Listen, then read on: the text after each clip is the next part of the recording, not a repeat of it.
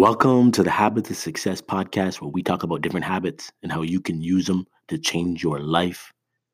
My name is Ian Warner, and I'm your host. And today we're going to be talking about why we need to read about tragedy. I was reading a book about Danish parenting. This was before I became a parent. I still have the book now. It's a great book. And one thing, there were two authors of the book. One was an American, one was Danish. And the Danes are supposed to be like some of the happiest people in the world. They definitely have the happiest kids. So it was kind of digging into why that is. There are a variety of reasons, but the one I want to really focus on it was talking about Danish movies and how when a lot of the movies the Danes watch actually are not like our Disney movies. They don't end with happy endings. They don't end with, the princess always getting the guy or the guy always getting the princess or, the whatever conflict that happens throughout the movie being resolved in a way that makes you go, oh, that's great. A lot of times the movies are actually tragedy, and these are children's movies I'm talking about here, not adult movies, but they end in tragedy. They end with someone dying. They end with the person not getting what they wanted. They end with sadness. And it talks about why this actually makes their kids happier, because when they go through life, they understand that tragedy and loss and sadness is a part of it, and it's natural and it's going to happen. Whereas a lot of American Disney movies that we watch in the Western world, they set you up to believe that you're always going to win in the end. So whatever dream you're chasing, you always get it in the end. If you're going after the girl, you're gonna get her. If you want that job, it's gonna come true. Everything's gonna come true. It's all about the dream. And as you get older, what you quickly start finding out is that that's not true. Is that you're gonna have a team you're gonna try out for that you really want to make it, and you get cut and you don't make it. You have a school you want to get into really, really bad, and you don't get in. You have a girl you really, really, really want to date, and she wants nothing to do with you. You're gonna have all these situations where you're hoping and prepared to win, but you're not prepared at all for the downside. You're not prepared for the loss. And I think it's across the board. People save less when they act this way, and they're just less prepared for anything to go wrong because they just don't think it's going to happen, because we're living for that fairy tale ending.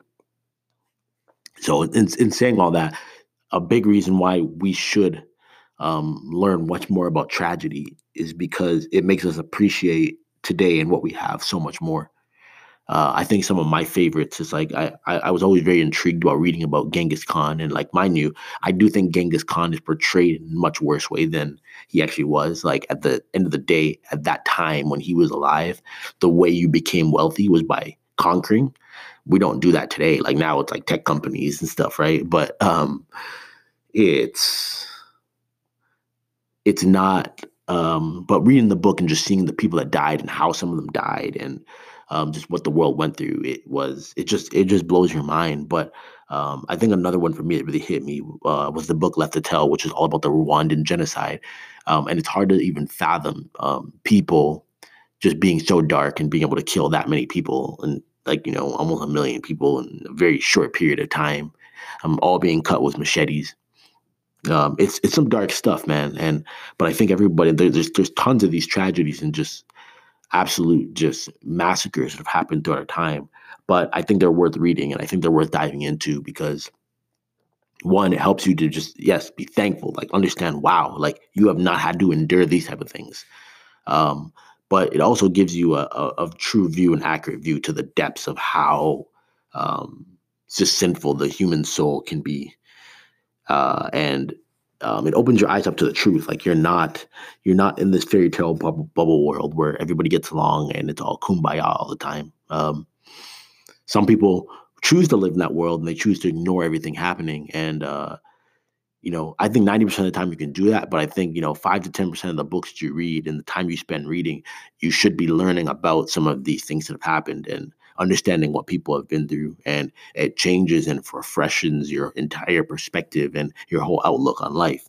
I think a lot of times people don't want to read these things. They don't want to know about these things. I think that's what happens even in America with slavery, right? It's like slavery never is really taught in the way that it actually happened, like how bad it actually was. It almost has this, it's almost like, kind of has some sprinkles placed on it, just to kind of freshen it up a little bit, even though it's something that, it just was a very hard thing. There was nothing good about it.